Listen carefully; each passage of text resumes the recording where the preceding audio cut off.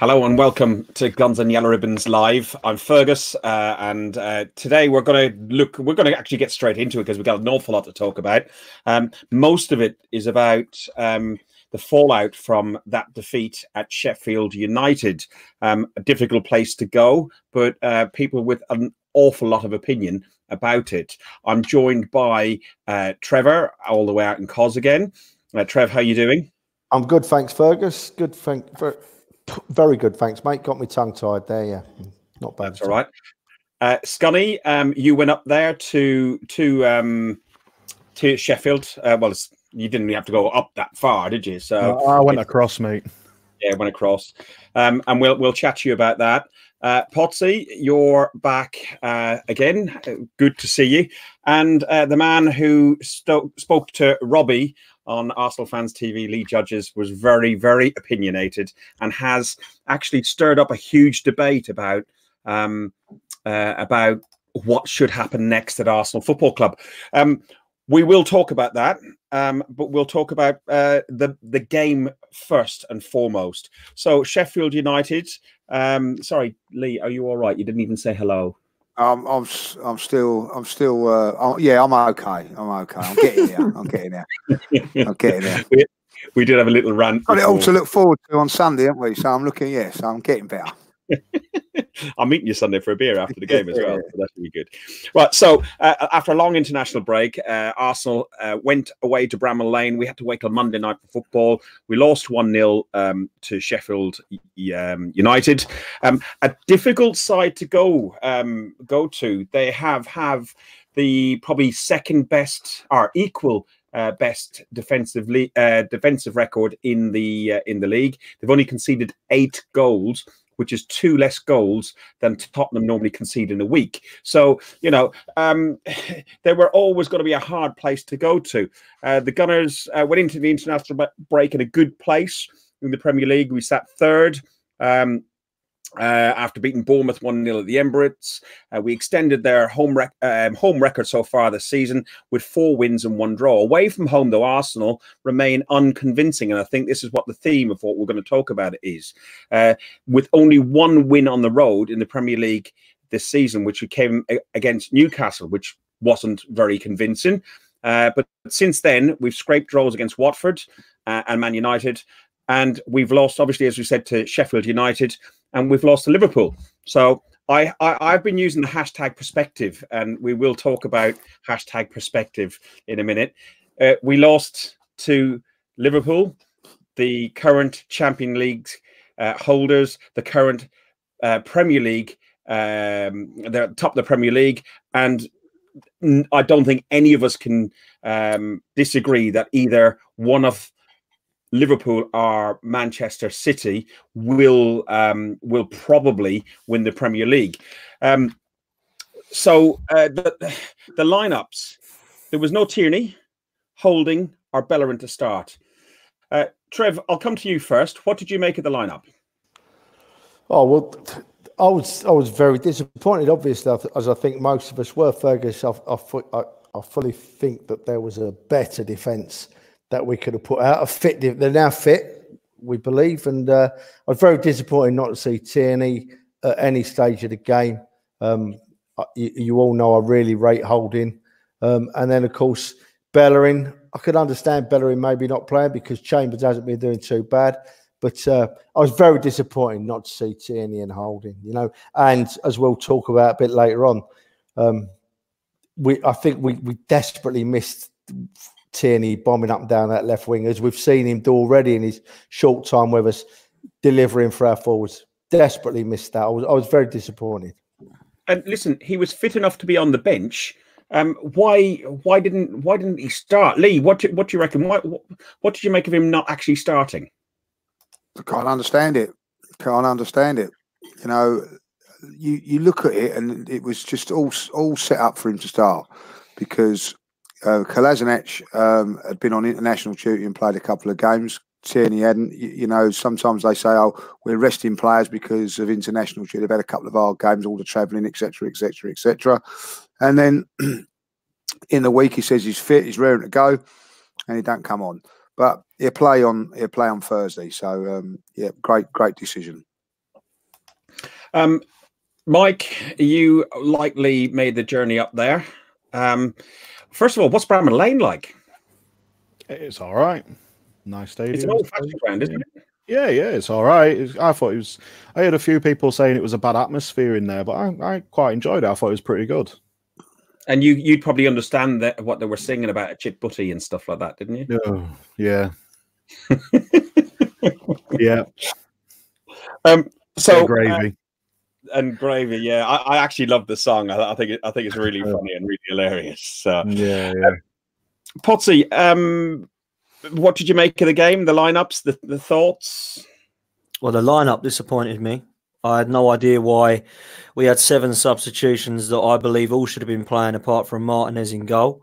I don't understand why Ceballos was on the bench. It looks to me like he just wants to either annoy the fans or frustrate the players, because for me, we've got Torreira and Ceballos that should be in the first team. They're both on the bench. He's playing Willock as a number 10, which we all know he isn't. Right. If he's got any intelligence about Joe Willock, he'll see that he didn't play very well for the under-21s in the England game the other night as a number 10, because he isn't a number 10. And what does he do? He goes and plays him. I think Lee said last night as well, he was the first player to come off, which is fine if you're having a terrible game.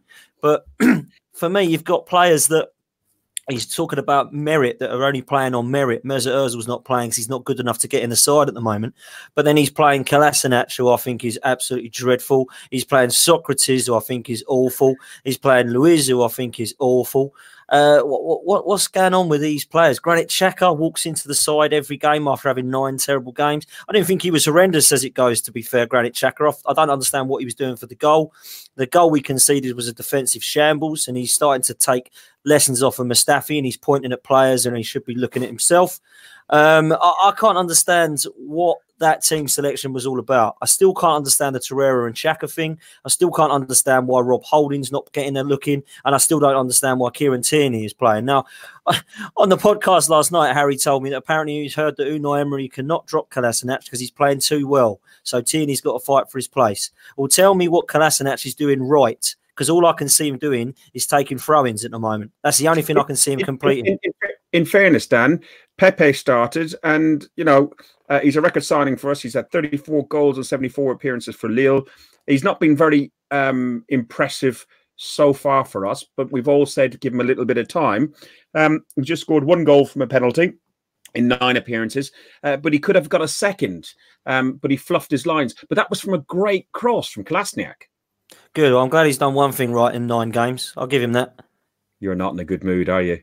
Oh no, I just don't understand it. I can't get it. I can't understand for the life of me why these players are still getting in the team.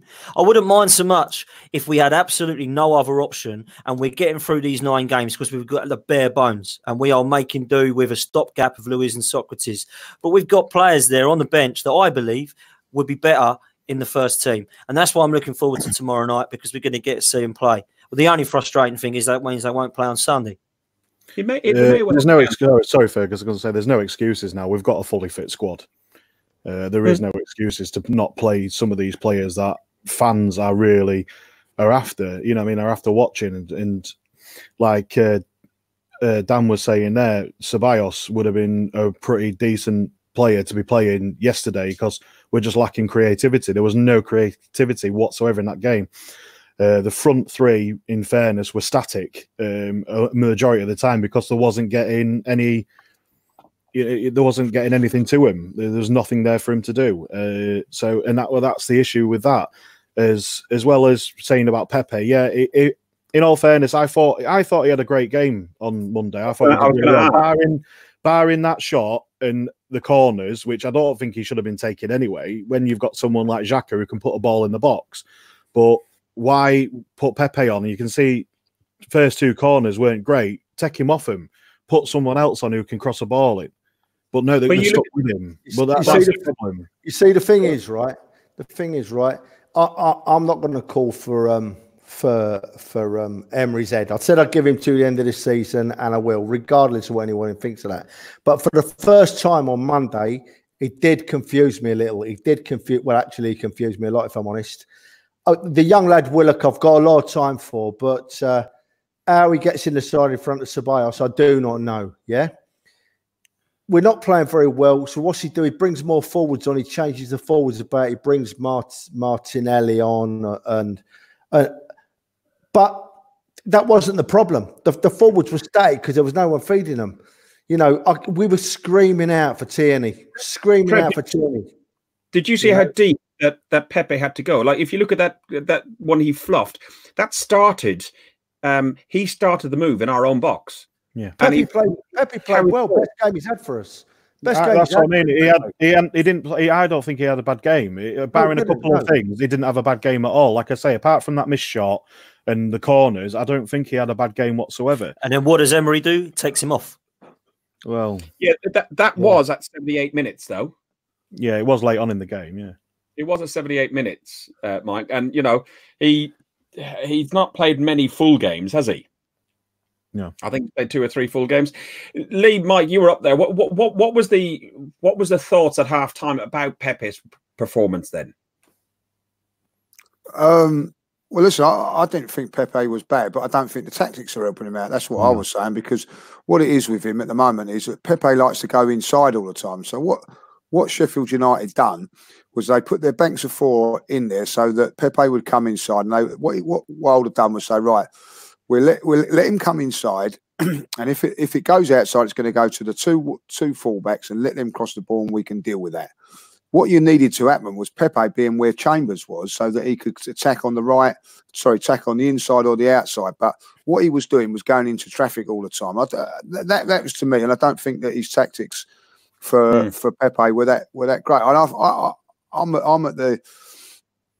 at the point now with Pepe where that I feel that he's going to be a very, very good player. You can see that he's got all the skills and all that, but he's just lacking in confidence. You know, he had a very, very good chance, you know, in the second half, which he put wide. It was very close, but he did put it wide. He's done that on 3 or 4, and on another occasion they go in. What I would like to see from him now is like, right, okay, we're going to play you in the games in the Europa League and the League Cup, where we've got a little bit more freedom and let you get your confidence back. Yeah, you know. Say again, sorry? Find your shooting boots. Yeah, exactly. You know what I mean? Without the pressure of these league games, and just keep playing him, you know, and everybody keeps going on to me, I'll give him time and all that. And I agree with that, you know, so there he is playing him week in, week out.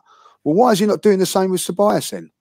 Why is Ceballos coming in one game and then being left out and then coming back another game? You know, maybe he's finding his feet to settle in a bit, you know. One rule for one for another. Do you reckon with Ceballos, just slightly gone off a bit, but with Ceballos, do you reckon it's maybe because he's not a permanent signing, that he's a loan signing? Well, there's talk of him being a permanent signing. There's a hell of a lot. That's a good point. That's a good point. Yeah. I don't know. I just what I'm saying about, you know, like Pepe, as we're talking about him a moment, it's not going to the other things, but I think that he done okay. But you have to ask yourself when you look at Pepe, was he going to get you a goal? Was he going to do? I felt no, maybe, you know, I mean, Martin. I felt that was the right thing to do. Take him off and bring on Martinelli and a little bit, you know, quick feet, bit more pace to it, and someone that was prepared to go on the outside. But I take the point with Trevor as well, which is a good point. Like, you know, I felt that when you're playing banks of 4 and they're playing deep, it's hard to get in behind them. So you have to look at other areas of attack, and it may have been the right decision to bring on Sen. It's all right saying it after the horse is bolted, but we needed to attack in a different area, a different, you know, like you're going light for light with Pepe with Martinez, Martinez, if you understand what I'm saying. They could have gone to a back 3 or took one of the defenders off and got Tierney on and then run at them at different areas. It was just too pedestrian, too slow, too everything, you know, and you know, I don't want to be singling out Pepe because he missed a chance and all that. Listen, Aubameyang's missed chances like that before. People keep, and Aubameyang was anonymous in the game. Look, Sheffield took the game to us from the outset, and then McGoldrick, with his technical ability, combined with Musset. What is it, Musette or Musset? Musset, and we had this scenario here. Let's see what we've got. So, see if the screen works. This is at 30 minutes. This is the goal. So we circled David Luiz. People looking at Mousset here in the middle, unmarked, left alone. You've got number 1 there, which is that Kolasinac. Yeah, and you got number 2, which is Xhaka.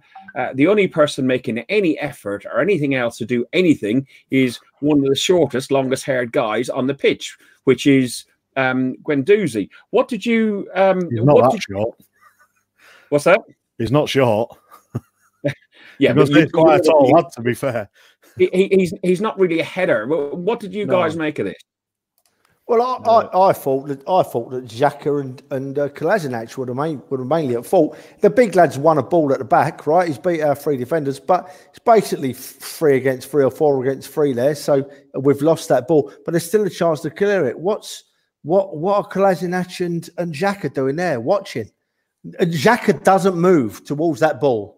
Xhaka does not work. He's looking straight at that player in front of him. He can see there's no one near him. What is he doing? Why ain't he on him? I can't figure it out. Well, the guy in space there, obviously, you could argue the fact that Xhaka's watching the guy behind him. So you got Kolasinac there as well, who's not even attempting to go near him. So in all fairness, neither of them was talking to each other. No one's screaming at each other. No one's saying "get on your man." There's no talking whatsoever because the fans were behind that goal, and I was pretty much there as well. I was only a few rows back, and the thing is, no one was. You couldn't hear any of the defence or out. You couldn't hear no one talking, and we were quite close to him. It wasn't as if we was far back from the pitch because we won, and you couldn't hear nothing. And obviously, like you say, they just got caught ball watching and not even interested. Can I make a point there? If I was doing my coaching, and you put that screen up again, right? And I'll ask the question, because what happens is you go through things like there's three Sheffield United players here, yeah. So out of those 4 players, 3 of them will have been told which one's to mark. So I'm going to say that the one heading the ball, maybe that was Guendouzi having him. Chambers on the one in the middle, and I don't know who that is is the 3rd one in the middle. I don't know who that is, but that's Kolasinac. That is. Right. So who's this? That's Socrates. Yeah, who looks about 4 stone. Right. Yeah, Socrates. Right. So Socrates is picking up his man. Right. So David Luiz. Right. What is he doing? We can always blame Xhaka and Kolasinac, but what is actually David Luiz doing? Who's he marking? Because the other 3 are being marked. So my theory is that his man is this one here in the middle that's on his own. So he's been attracted to the ball, which he shouldn't have been done. He should be standing right in front of that man there. So when that ball comes in now, he's got to header it out because he should be in front of that man. We're blaming Kolasinac and Xhaka, but realistically, I don't think it's their man. I think it's David Luiz's man, and he's been caught ball watching. And if there was 4 players at the back there, I would say that, but there's 3 Sheffield United players. So what is he doing? It's obviously between David Luiz and Kolasinac. Looking at that, Xhaka's got the lad behind him, or should have the lad behind him. Kolasinac is looking at someone, thinking, "Who's got him? Should it be me?" And Luiz is in no man's land there. I mean, exactly. Look, you circled him. But that also comes down to communication as well. No one's talking to each other.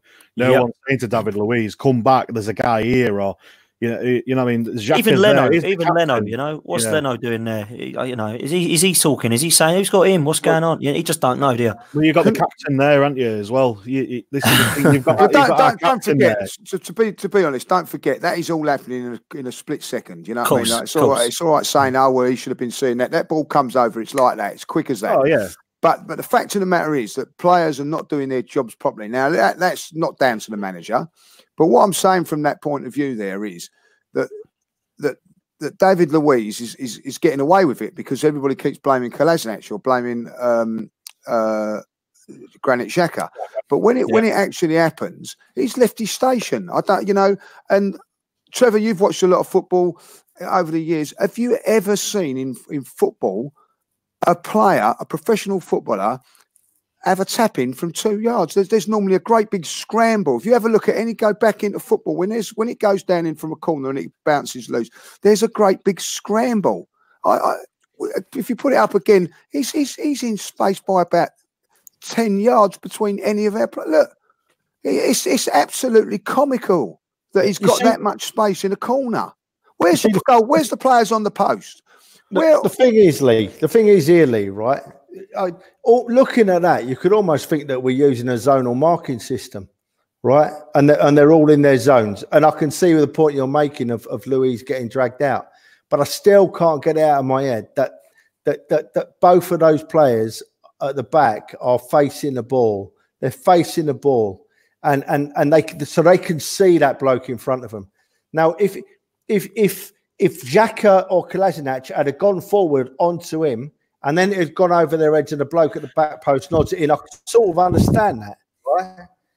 I could sort of understand that because they've seen a bloke in space on a goal line with a tap-in, like you just said, Lee. You don't see that, right? And I'd have said, yeah, all right, they went for the bloke in space, but I still can't get my head around how he stood there like that and he's had that tap in. And I'll tell you something else as well. They might as well have blown the final whistle after that goal because we weren't going to score in the week. Yeah, we weren't going to score a goal in the week. Trev, you have to ask yourself as well, right? This is another point, yeah. You've got for the life of me, I don't understand it. We bring everybody back from a corner. Everybody. Aubameyang, we have Sacco, who's 5'3", comes back. What job is Sacco doing from a corner? He's not on there, but he's 5 foot. When I played football, it was the two smallest players get the posts. So when things like that happen, if you was on the post there, you'd come out of your post there and attack that defender. That forward. You know what I mean? But no one, we haven't got that. So where have all our defenders gone from that corner? We've got 10 players back. There's 8 of them there. It's just poor defending, poor organisation. And the fact of the matter is, someone at that football club is getting paid to set up like that, getting paid and getting a lot of money and wearing the Arsenal tracksuit every week and setting up things like that. Well, he should be gone after that because it's abysmal. It's not acceptable. It's not acceptable. Can you see the comment? Well, if there's no one, hang on, Trev, 1 second. There's a couple of comments up there. First of all, Paul Robertson comes along. So Ray Parler saying to Tony Adams would tell him he's your man. If he scores, it's your fault. Excellent, brilliant. And Manny Riz says Musetta was free before the corner was even taken. Leno should give Luiz and Xhaka a shout. They weren't marking anybody. It's still going back brilliant point. It's a good point, actually. Yeah, it is a good point. But they're professional footballers. Do they really need to be told by a manager and by a captain not to do their job? David Luiz is. I just, you know what? They don't care about defending. They don't care about it. They're happy to play across the park, do all the fancy stuff. But there's players in that team that just don't care about defending. They didn't care when the ball went in the back of the net because they know one was shouting and screaming. You know. I've spoken to Kevin, and he'll tell you in the dressing room, Martin Keown and Tony Adams are having a fight because they've conceded a goal when we're 4-1 up. Not 0-0, and no one gives them cares. You know what I mean? This is what I'm saying. You know what I mean? I just all trotted. Mike could tell you there was no inquest after that goal. They just walked up and said, "Oh right, well we'll carry on to the next goal." Well, it's like a lack of leadership, lack of passion, lack of leadership. And I said it last night. The only passion I saw was Freddie Ljungberg getting booked on the sideline. That was the only passion I saw. Beat me to it there, mate. Oh, sorry, Scunny. You beat me to it. You're all right. I was just about to say exactly the same thing. The reason why that is going on and everything else with everything, with Xhaka there, he's meant to be our captain. He's meant to be our leader. He's meant to be, he's meant to be that organizer as well as Leno and David Luiz, Socrates. They're the main two in defence. They should be organising in that defence. There's no leadership. There's no one telling people where to stand, who to watch, and I can't remember who put it on a minute ago. Tony Adams, he made sure he said to Pete, that's a real captain. He says to Paul, he tells you who to watch. If you lose your man, if he scores, it's your fault, which is right. It's the right thing to say. That's how it should be, and we just haven't got that. I think, Trev, you said they might as well blow on the final whistle at that point, because from then on in, it was Sheffield United defending incredibly. They've not lost a game in the league since they were when they were leading at half times for nearly 5 years. 2014, it was the last time they'd done that. Xhaka did force Dean Henderson into an excellent save, but Sheffield also came close. And could have won the game when So I've been put off because Jonah was there. Dave Hurl. Yeah. If people don't know already from the audio podcast, Dave Hurl goes to a few away games. I went to Cologne with Dave, and we were having a beer in the square afterwards. And he says, I've been at 8 games, I think it was. He said the number. He came along and said, I've been to 8 games in Europe away, and I haven't seen Arsenal win away. And I said, what? You tell me now after I've spent money and travelled and hotels. So, yeah, thank you, Jonah. He was saying to us before the game, because we saw him before the game, there was a bit of a group of us, and I remember him saying, if we lose, it's my fault, lads. So there you go. We know whose fault it really is. Yeah. So if anybody else sees or tries to sell a ticket to Dave Hurl, they need to straight declining from. Yeah, I think Arsenal Football Club just need to revoke his season ticket, or at least his away privileges. So, but there was a couple of penalty shouts. We had a shout for Socrates. The shirt pull in the first half. Who wants to come in on that one? Trev, you haven't spoken for a few minutes.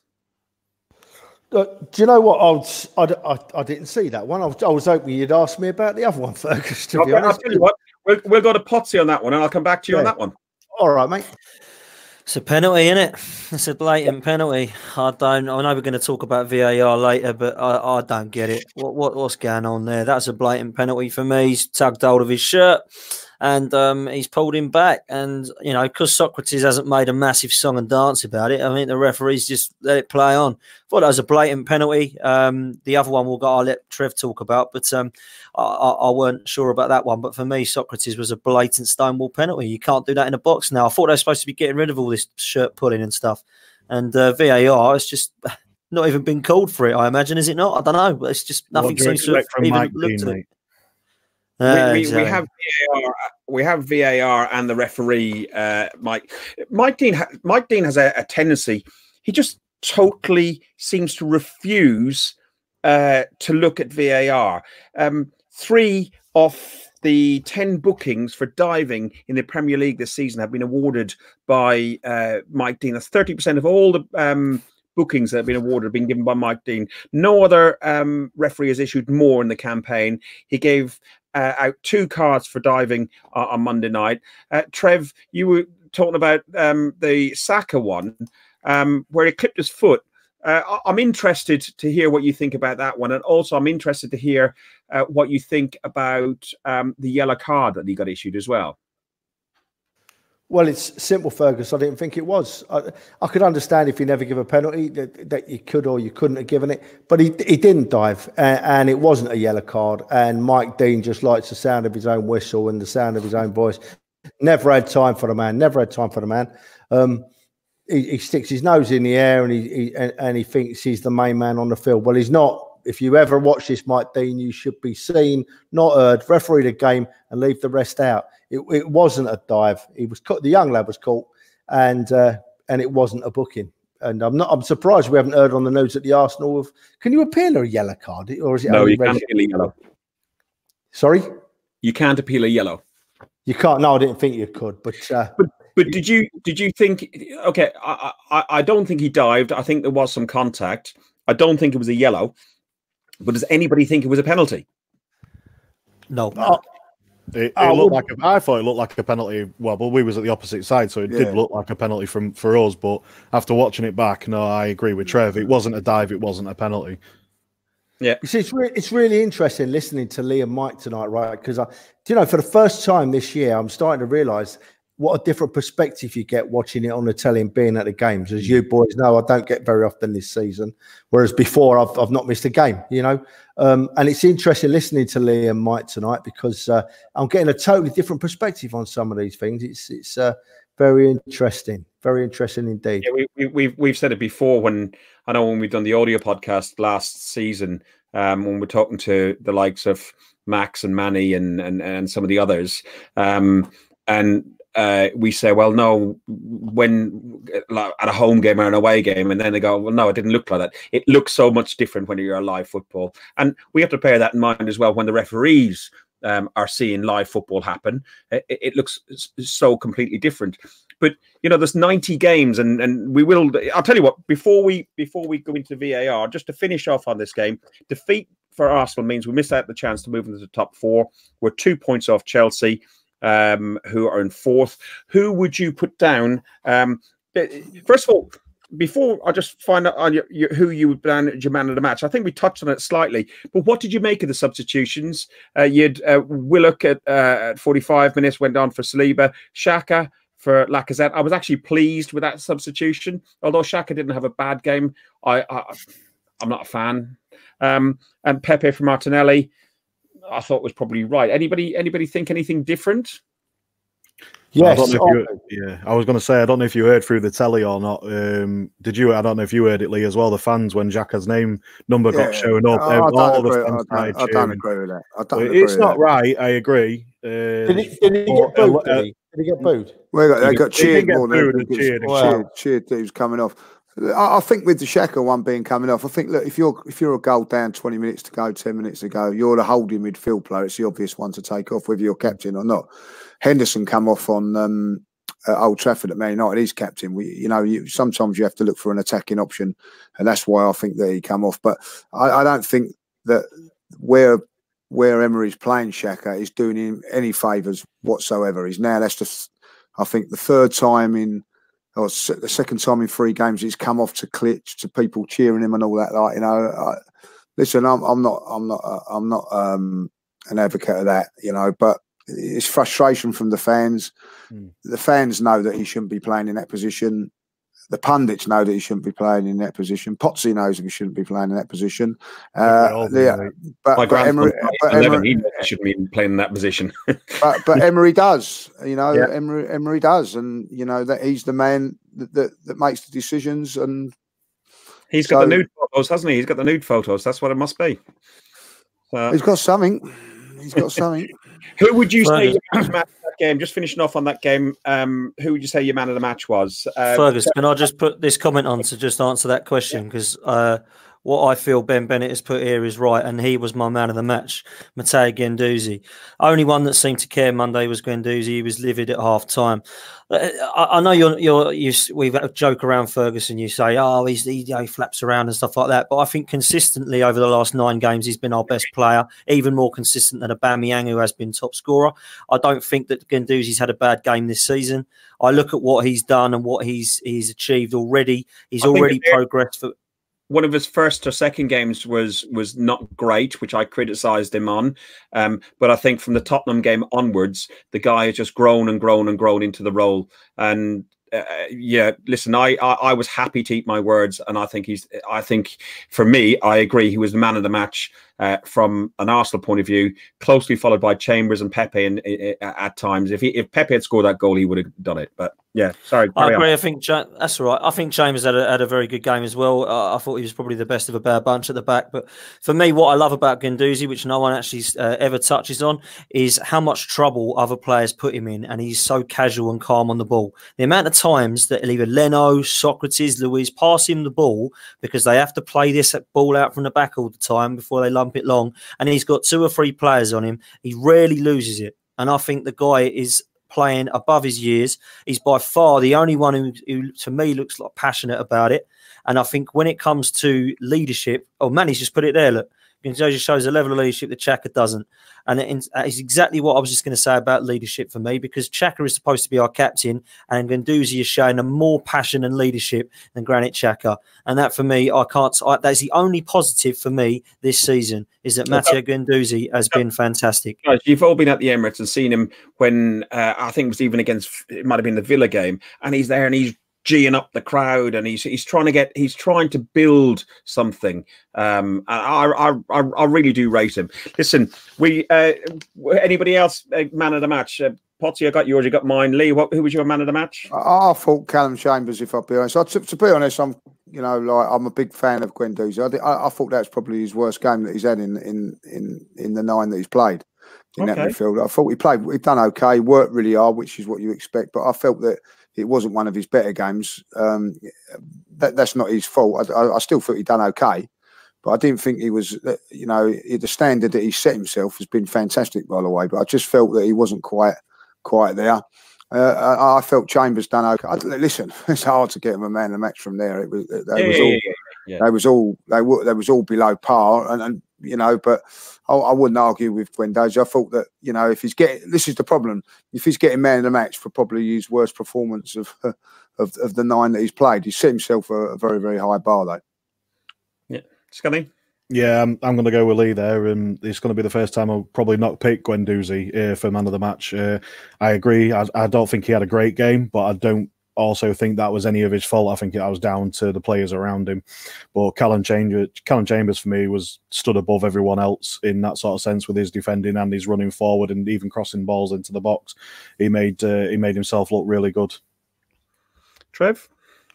Yeah, I agree with the lads. I can't give it to Guendouzi or any other midfielder for that matter, because we didn't look like winning the game, and they're the people that create the chances. So Chambers for me, out of a bad bunch, out of a bad night, if I've got to say someone, it's Chambers for me. Okay, right. That's Rebecca, or Terry as he's called, has voted Mike Dean as man of the match for Sheffield United. Thank you, Terry, Rebecca.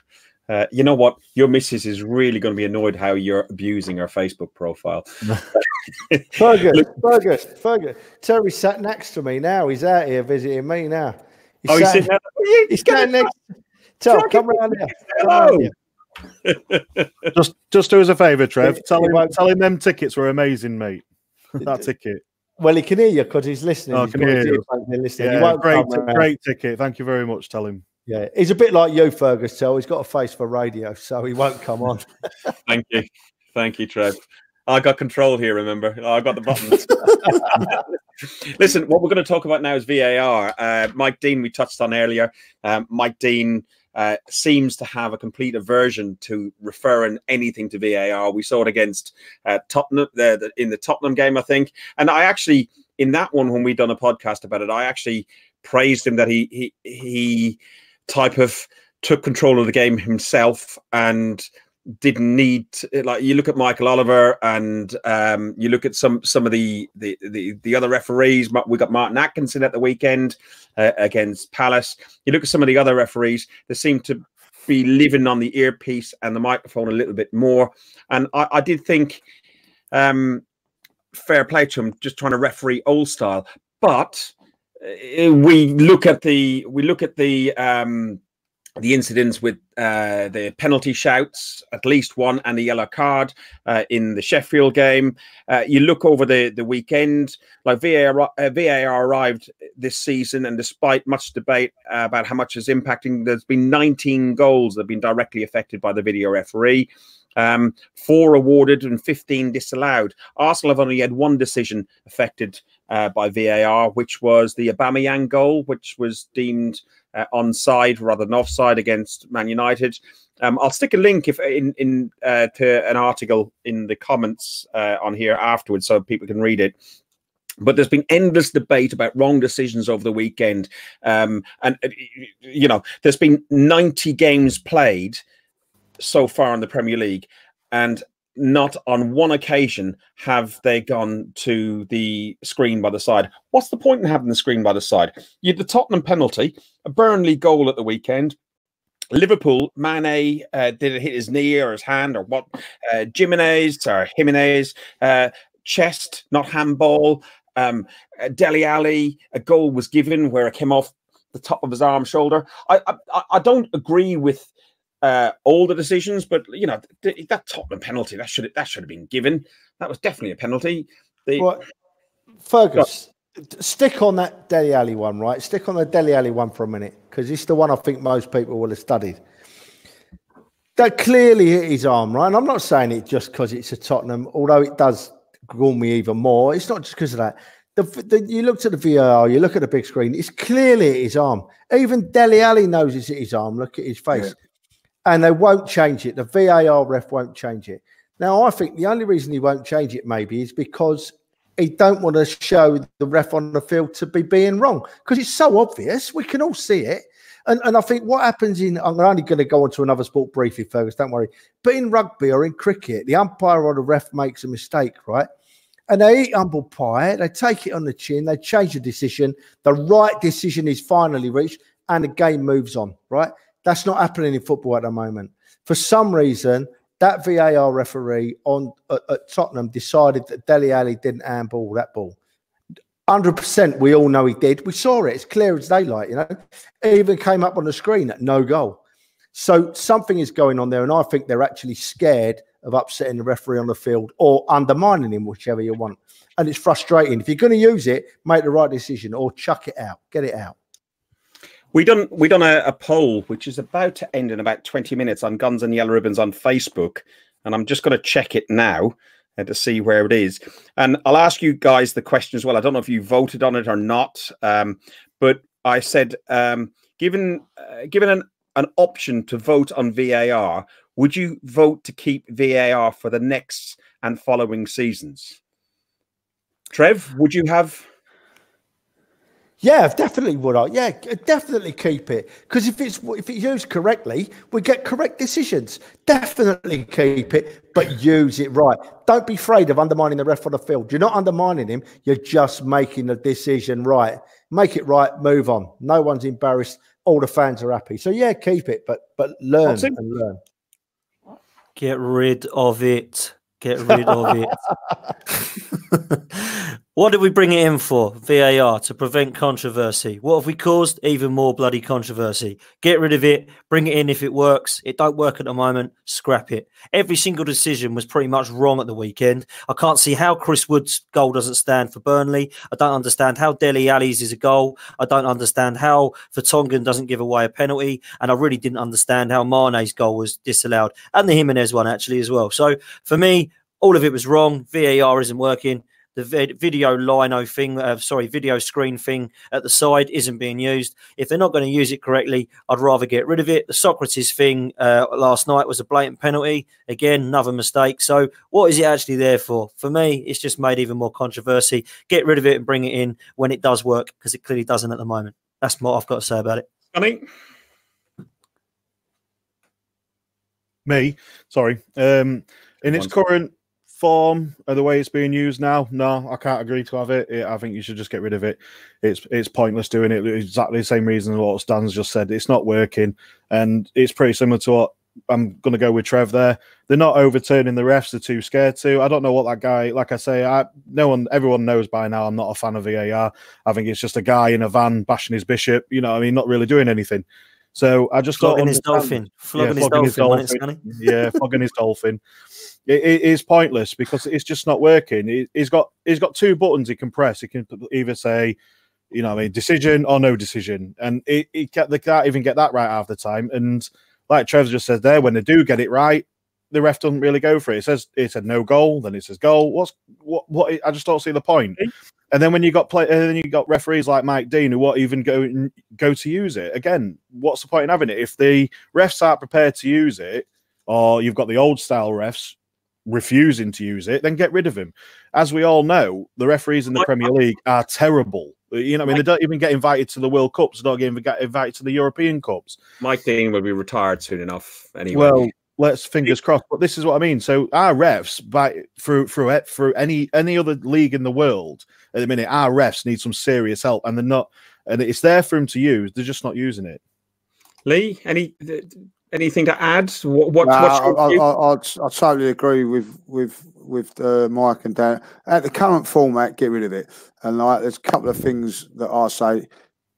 Half the time they turn around with the saying it's not clear and obvious, but then they give an offside when it's like a millimetre offside. Yeah. Is that clear and obvious? Is that clear and obvious? Offside against us against Man U, mate. Yeah. Which was nowhere near obvious. But listen, you know, I've just seen what Paul said there. We would have never lost at Old Trafford without VAR. He's 2 yards on side. If you have the official doing his job properly, there wouldn't be no need for that. That's just a horrendous decision. And realistically, after that linesman should never line again, because if you can't see that, you know, what chance have you got? Yeah. You know, and listen, you know, the VAR didn't get the one wrong with Mane because, you know, once it touches the hand or the arm, it's deemed no goal.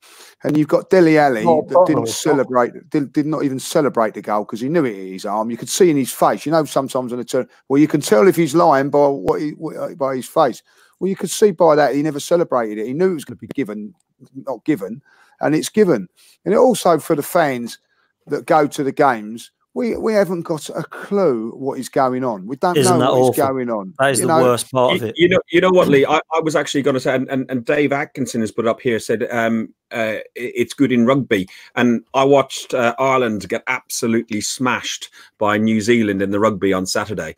But watching the game and watching the TMO and listening to the referee was mic'd up. You could hear him. Obviously, it's a different culture. There's more respect, way more respect for the officials in that sport than there is among players in the sport we like. But I don't know all the rules very well. I played rugby as a young kid, so I know the basics. But I was able to understand exactly what was going on. I could see what was going on the screen. And yes, when you're at home, you can see what's going on VAR.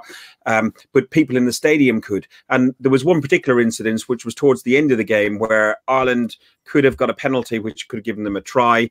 But there was a tackle made, and I could hear the referee saying, TMO, can you check this? And can you check number 6 green if he's gone in heavy on number 5 black? I can't remember, whatever. But you knew exactly what was going on. And the TMOs are constantly double checking stuff for the referee. It's a slower game. I understand that. But they've got it right. Cricket's got it right. Tennis got it right. There's got to be a better way to do what we're doing than what we are doing. I love disagreeing with everyone. I do. If we get rid of VAR, it don't go forward. Interesting point, right? Why won't they let us hear what the referee's saying? The technology's there. It's very simple to hear what a referee's saying, right? They won't let us hear what a referee's saying because, firstly, all the players are swearing over the microphone, so the telly would have to be bleeping all the time because they have no respect for the referee. And secondly, these referees wouldn't want to be seen to be being wrong in football. They're different people, these football referees. They're not for a lot of the time. They're not very good. But as Lee said earlier, it's a very quick game. You can't see anything. You can't see everything. The ball pings around. Everything's going off all over the park. So you've got to let this VAR or the fourth official have a look at that screen and have more of an input and not be afraid to say to the ref, "Oi, Dele Alli handballed that. Cancel it." I know you've not seen it. It's a shame, but the books. Chalk it off. It's over. You know, you can't. If you want, boys, if we didn't have VAR, I know we just spoke about it. Man U was a horrendous decision because he weren't a little bit onside. Aubameyang was a mile onside. But if we didn't have VAR that day, how many Arsenal fans would now be saying, "We need VAR. We need VAR." You know. Yeah, I agree with that, Trevor. Yeah, I agree. Trevor, but the greatest thing there for VAR to really work, I'm sure I'm speaking for Mike as well. Watching the game, I never see the pulling of the shirt for the Socrates thing. It don't matter how good or bad a referee Mike Dean is, he probably didn't see that as well. So that's when VAR should come in and just say, "Do you know? Did you see that? Look, there's the pulling of the shirt," and it's clear and obvious that that's happened. But what's making it a farce is because they're not doing nothing about it. We're seeing all these mistakes and seeing what's going on. And then they're choosing to ignore it. So what's the point of having it? That's what I'm saying. You know. No, I agree, mate. 100%, I agree, Lee. 100%, I agree with that. But it's just not being used properly. So why? It's just a waste of time in its current format. That's what I'm saying. I was saying if it was being used properly, then fantastic. But it's not being used properly. It's just a waste of time. It's spoiling the fun. It's spoiling the fun because we're celebrating goals and then stopping, and then you're not celebrating a goal like at Man United. You know, that's the first time I've never really celebrated a goal. You can't celebrate a goal 2 minutes after it's been scored. It just didn't seem right, you know. And it's spontaneous to score goals and things like that. Now it's all I'm sorry, under the current format now, it's not for me. I think what Ferguson said as well about respect for officials, I think football fans would have more respect for officials if they just held their hands up sometimes and said, "Yeah, okay, my fault. You know, I didn't see it. I apologise." Like what Trev says, you know, with rugby, when they've screwed up, the game moves on. You know, I mean, they're held their hands up, off they go, carry on as they were. If more football officials did that and just said, like, you know, "All right, my bad. You know, I mean, let's carry on. I apologise." It'd work out better, and people would respect. I would say people would respect the officials more by doing that. Of course they would. Of course they would. You're exactly right. If officials hold their hands up and say, hang on, dropped a clanger there, I'm going to put that right, we'd all respect them more, because it takes balls, you know, to do that. It really does.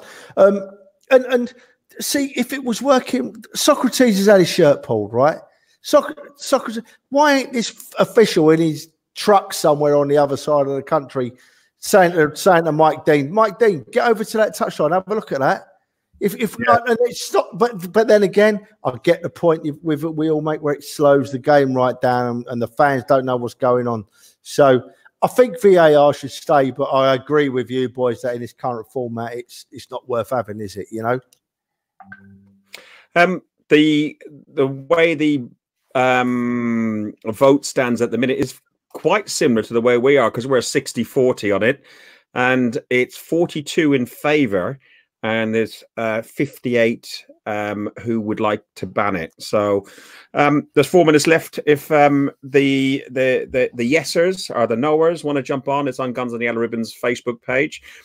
We did have a topic that I was going to talk about, which was Mesut Ozil, but I think we've done it to death. But I think we'll bring it back maybe next week, which I'll just give you the outline. Which, since joining Arsenal 6 years ago, Ozil has missed 101 games, and he's only had one major injury in that time. Most of his absence has been explained by strange illnesses and minor niggles.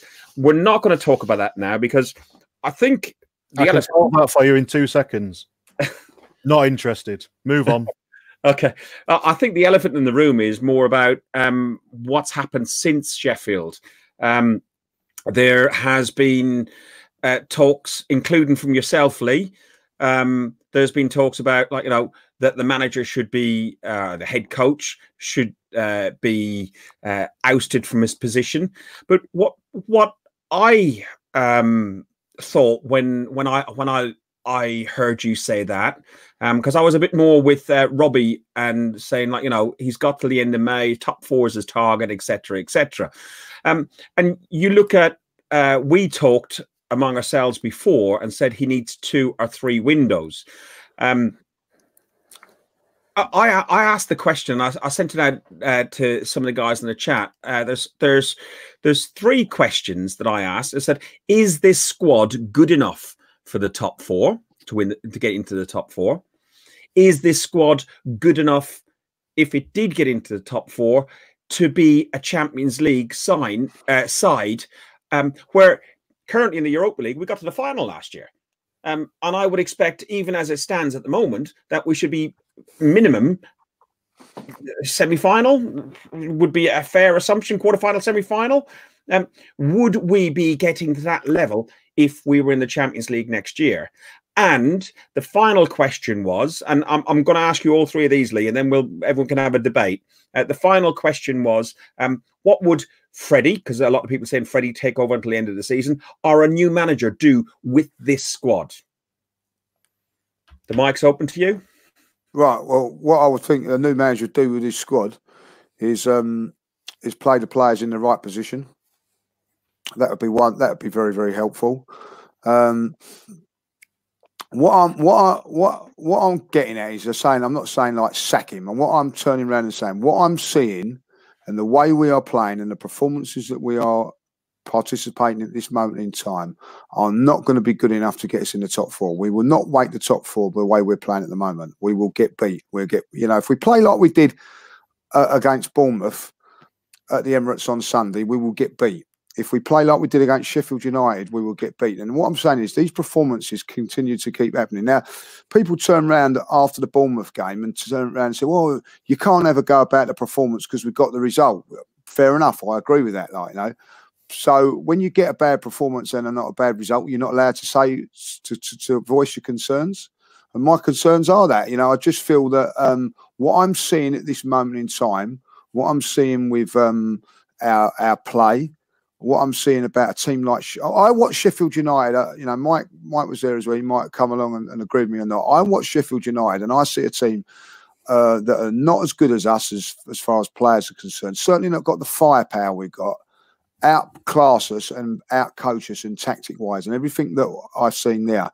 Now, I look at this team at Arsenal and people go, give him time. And I look at like someone like Brendan Rodgers and look what he's done at Leicester, how he has turned Leicester around and made them an exciting team. And they were certainly in disarray under Poyo, whatever his name is.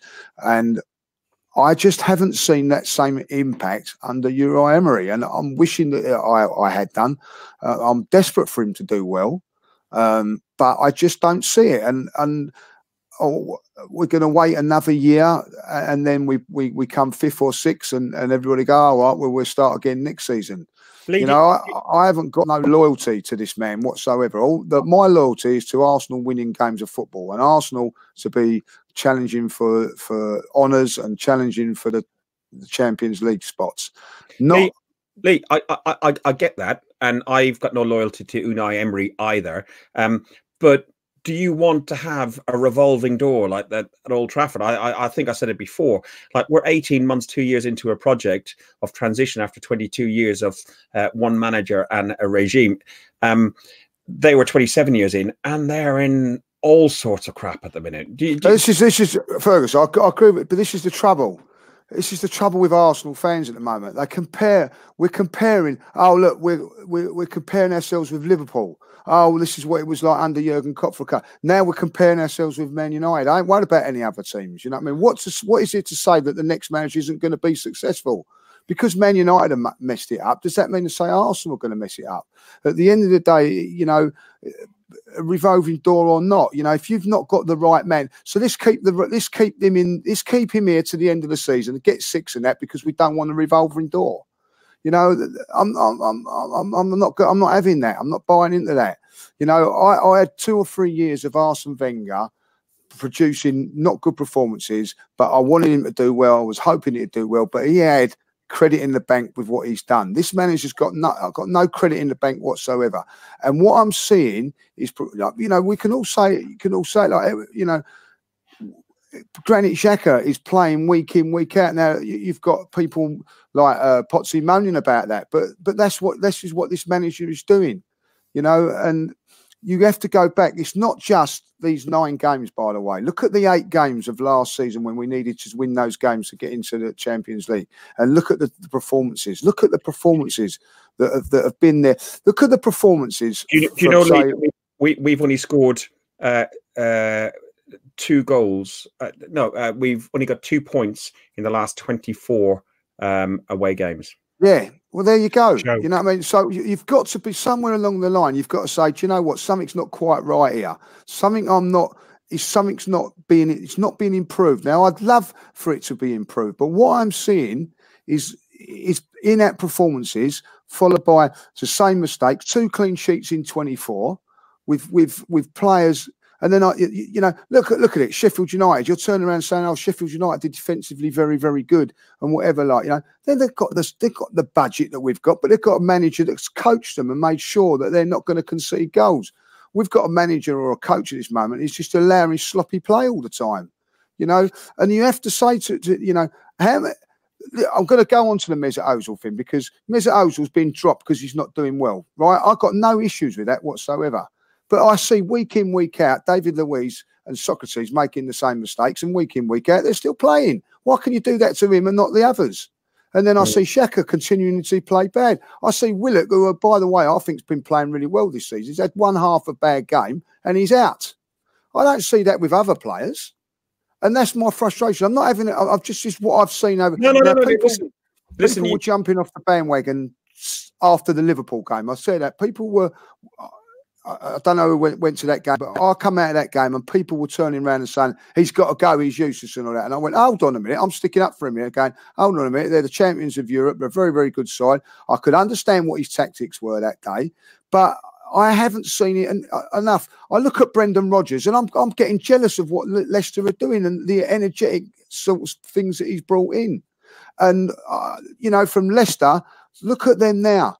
I fancy Leicester to get into the top 4, and they was a million miles behind us 6 months ago. That's all I'm saying. I don't mean to be disrespectful to the manager. I just don't see us progressing under this manager.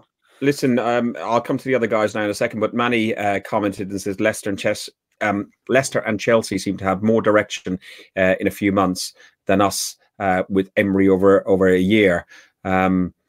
You know, I like Manny. I like him. I was going to say about Chelsea. Really. I know Lee was on about Leicester, but Chelsea seem to have found a lot of form in the last few games, and they're really hitting the mark now. And they're again, you know, after last year with Sarri and all the troubles they had, now they've got Frank Lampard in charge, and he's doing really well. And they've found a lot of form, and they're just going to overtake. You know what I mean? They're going to overtake us even further now. So I can't. You know, I mean, I agree with Lee with a lot of things. After going to away games last year, away games this year, nothing has changed in the sense of the tactics, the style of what we play. I can't justify that. You know, these away fans pay just as much money as home fans, as you know, with trains and hotels for some people, and the ticket itself. It's a lot of money, and us as fans are expected to pay to watch that. It's not on, and when it comes to, you know, I mean, I've seen a lot of people comparing, you know, I mean, like Unai's first so many games against Wenger's last so many games. How many players now are in that side that were under Wenger? About 4 was started yesterday on Monday. You know, you say he needs so many windows and stuff like that. He's got 4 players that started under Wenger. Trev. How can you can't turn around now and tell me that he's doing it that way? You know, surely he should have cemented his own tactics. He should have cemented how he wants to play. And if this is how he wants to play, and this is how his tactics are, then surely I'm gonna say differently to Lee in that respect. He's got to go.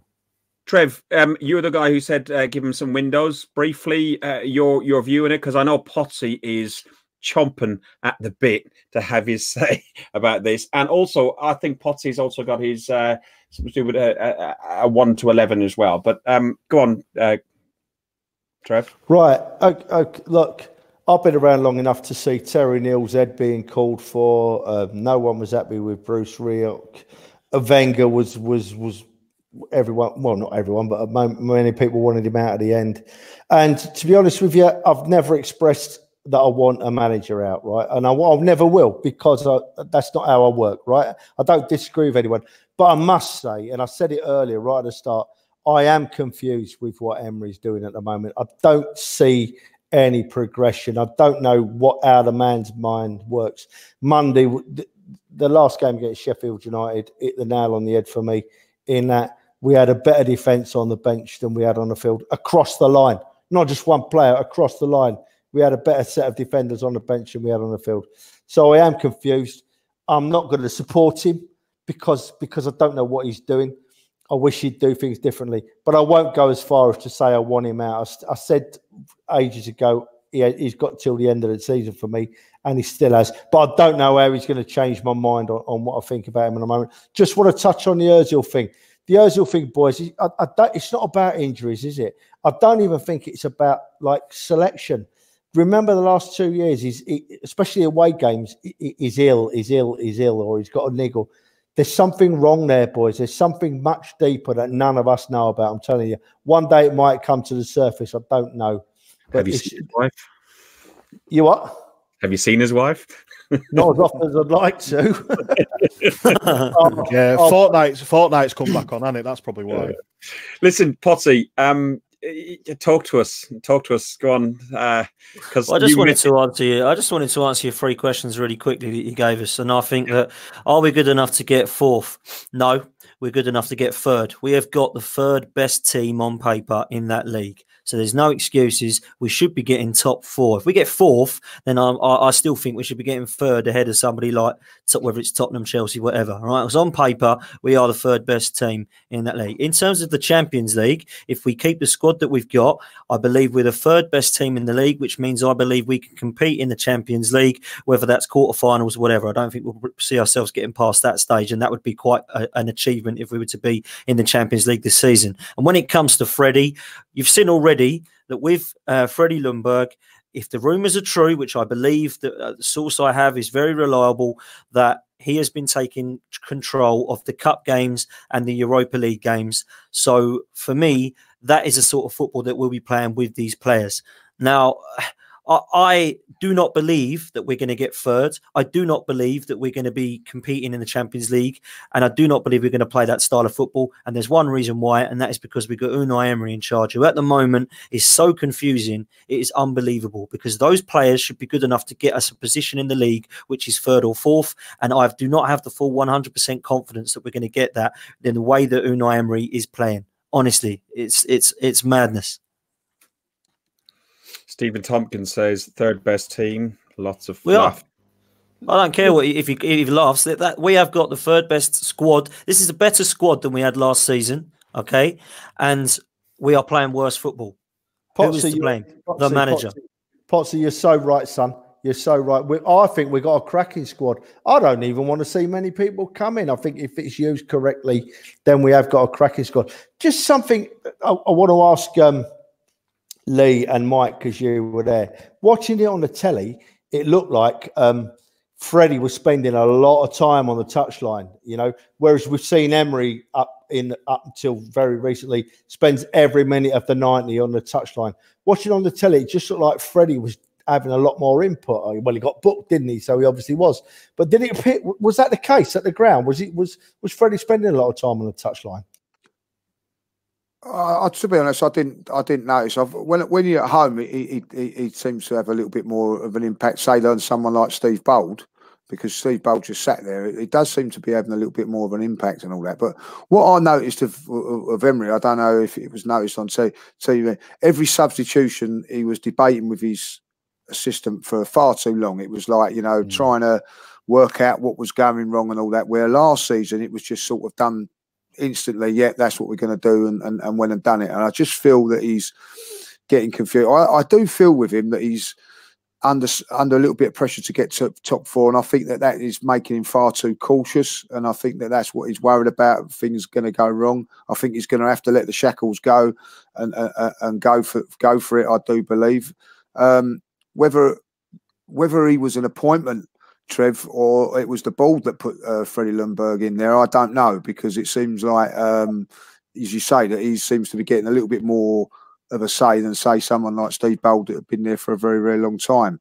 I think he gained his stripes with the under-23s, didn't he? Yeah, but Steve Bold done a fantastic job with them, by the way, but that seems to be forgotten because he wasn't sort of like, Arsene Wenger's puppet. I just feel that,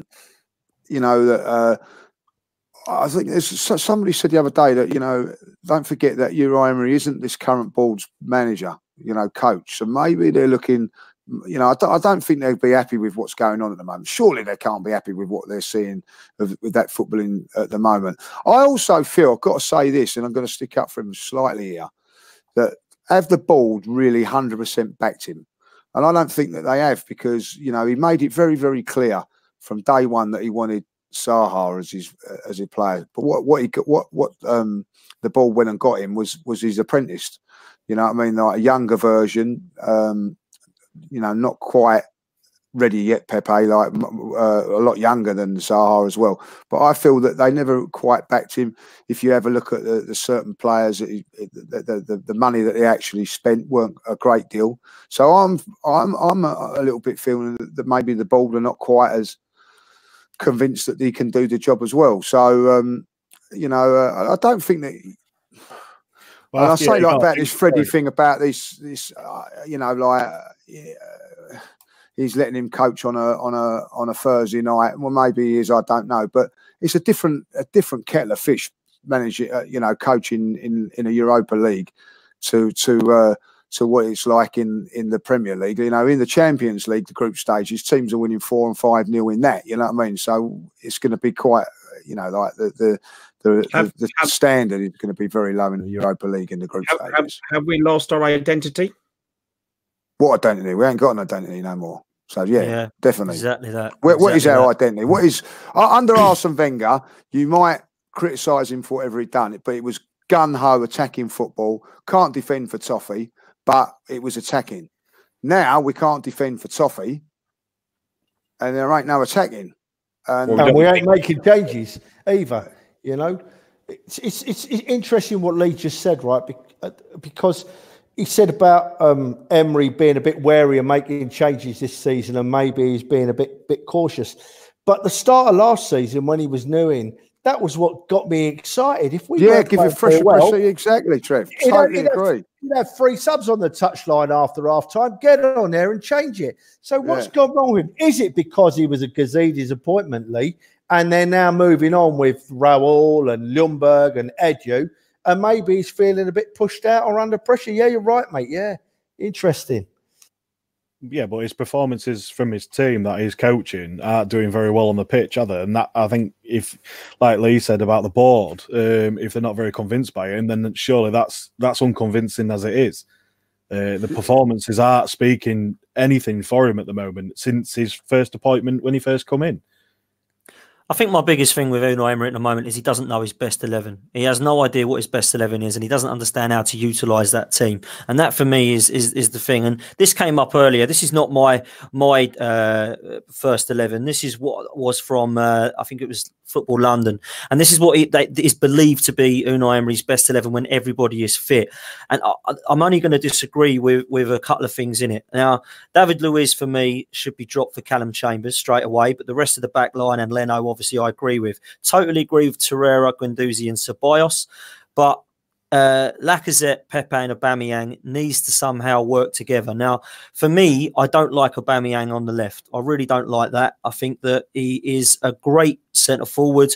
As soon as he comes from the left-hand side into the centre, he normally scores like he did against Spurs where we drew 2-2. So how do we utilise that is my question to you boys, because Pepe, for me, it could be that you change it round a bit and Pepe doesn't play, so you have kind of a Lacazette and Aubameyang kind of front two somehow. That means there's obviously going to be the diamond, which Unai Emery seems to have played a couple of times, which I don't like either. So how does that happen is my question, because what is our best 11? Is that far from our best 11? Because I don't think that it is. Yeah, barring Luiz for me, I think that's... Yeah, I've with the side that I'll go and totally agree. I think Chambers and Holding have got to come in because, as I said the other night, that they can certainly be no worse than the other two. Laurent Hardy, I call them now, Luiz and Socrates. They're a couple of comedy clowns of defending. I don't want them in that team no more. I don't want to see them ever as a partnership. Do you know what? Mustafi gets so much stick and all that lot, but I'll tell you what, they're as bad as him, and if not, Mustafi could be even better. So I'd go with the two youngsters in there in Chambers and Holding and Bellerin and all that lot. But just one point I've got to say this: everybody keeps saying give him a little bit more time. Emery to the end of the season, and everybody's got their opinion, and I respect that. But what are the likes of Aubameyang and Lacazette? Are they going to wait another year and risk their careers and all that? I think that if this carries on and the way we're playing in January, I can see some letters arriving at the board's desk. Aren't they almost into the final year? So they've either got to, according to Raul. You've either got to sign a new contract or off. There you go. So and I think it's a massive. He's got. I think at the end of the day, his biggest problem. This is what I see it is. He's either got to go with. If he's going to play Xhaka, he's got to drop Guendouzi. He can't do that. So he's trying to fit him, shoehorn him in the team somehow. And it's going to come down to that as a message. Do you know what I said on the train on the way home yesterday? Do you know what Emery's got? I think he's sitting in there hoping and praying one of them gets injured so he don't have to make that decision. Otherwise I think he's under real problems. Well, that's not a very good head coach then if he can't make that decision. No, and I think that's what it's got to come down to. He's got to make that decision, Mike. You know what I mean? Because... choice, guys. Guendouzi, Torreira, which one do you sell? Sounds it's just a radical thing. Which one do you straight away? Torreira. Right away. Anybody else? Yeah, I'd sell Torreira out of them too because he's not being used, is he? I don't want to choose from the two because I like them both. But if out of the two, if you had to do it, say someone held a gun, if someone held a gun to my head, then Torreira would be. Do you know what I'd do in January? I'll tell you what I'd do in January. I'd sell Torreira in January, right, and then go to Watford with the money and get Decore, the big, strong central to midfield player. That is what we're crying out for. But he would need to then drop Xhaka to play Decore. He isn't dropping Xhaka, and that's the issue. problem. That is the issue. Well, so listen, as my mate said on the train on that, he'd die on that, or he'd die on the Xhaka sword. Yeah. They die on it, you know what I mean? Because he's got to, you play a holding midfield player, whoever that be, Torreira, or even you could put Chambers in there or do a good job. You know, Fulham's player of the year last season. So Luiz can play in there. David Luiz can play in there, like, you know, play David Luiz. There's 3 players that can play that role better than Xhaka, right? So why is he playing him in there? And then, you've got the decision. Great point. You've got the decision then of playing Xhaka and Guendouzi in that midfield, and that is where it comes down to, is where he's falling down, because he will not make that decision.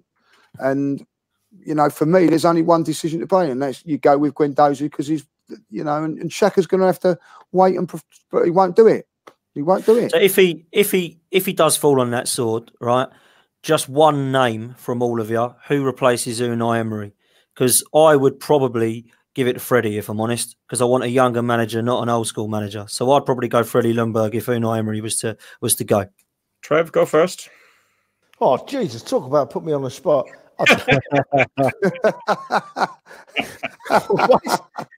You're still awake, Trev? Still awake, mate? It's 10 o'clock at night here. It's this old boy's bedtime, and you're jumping up, man. Bloody hell. If I had to choose a manager right now to come to the Arsenal, I would have, I don't know, Lee Judges, because he's talked sense at times tonight. I think I'd go. I've said it before. I know people laughed at me when I said it, but Brendan Rodgers would be my first choice.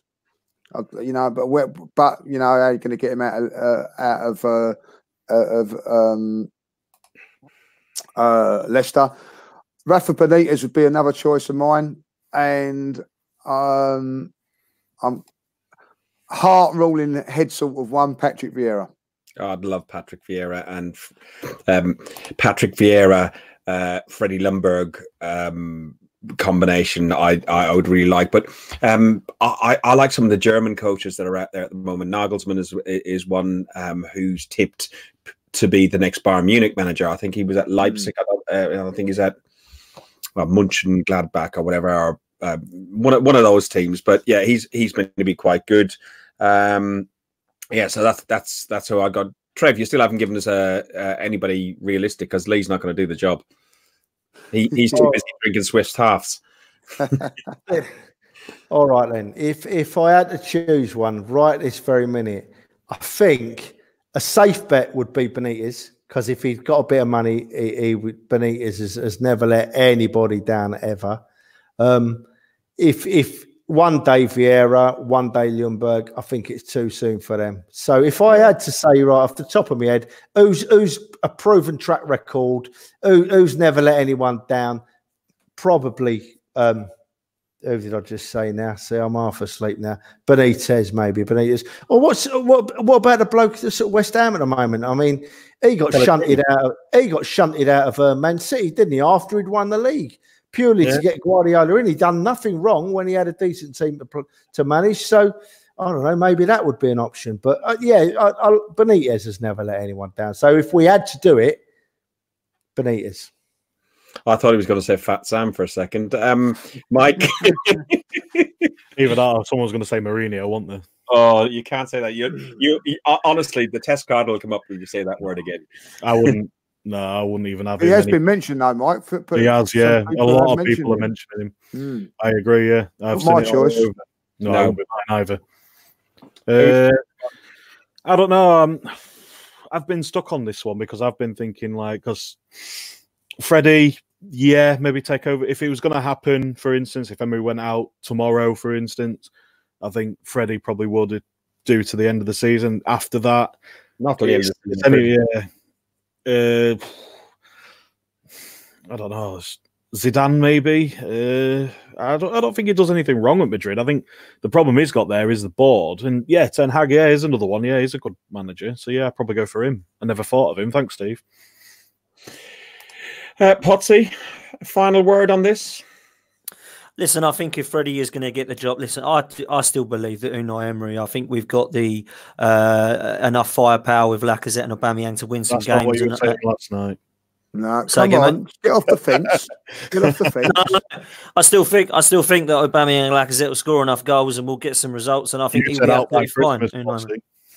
I said that he'd be out by Christmas if we don't have those wins. I said that before the international break, and I still stand by that. We haven't got those wins, have we? So come on, like, you know. I think he'll go. We've just got beat by Palace and Wolves. Who are you having? Come on. That's what I'm saying. I think if we do get beat by Palace and Wolves, then and Leicester, I said as well, then I think Unai Emery will have to go.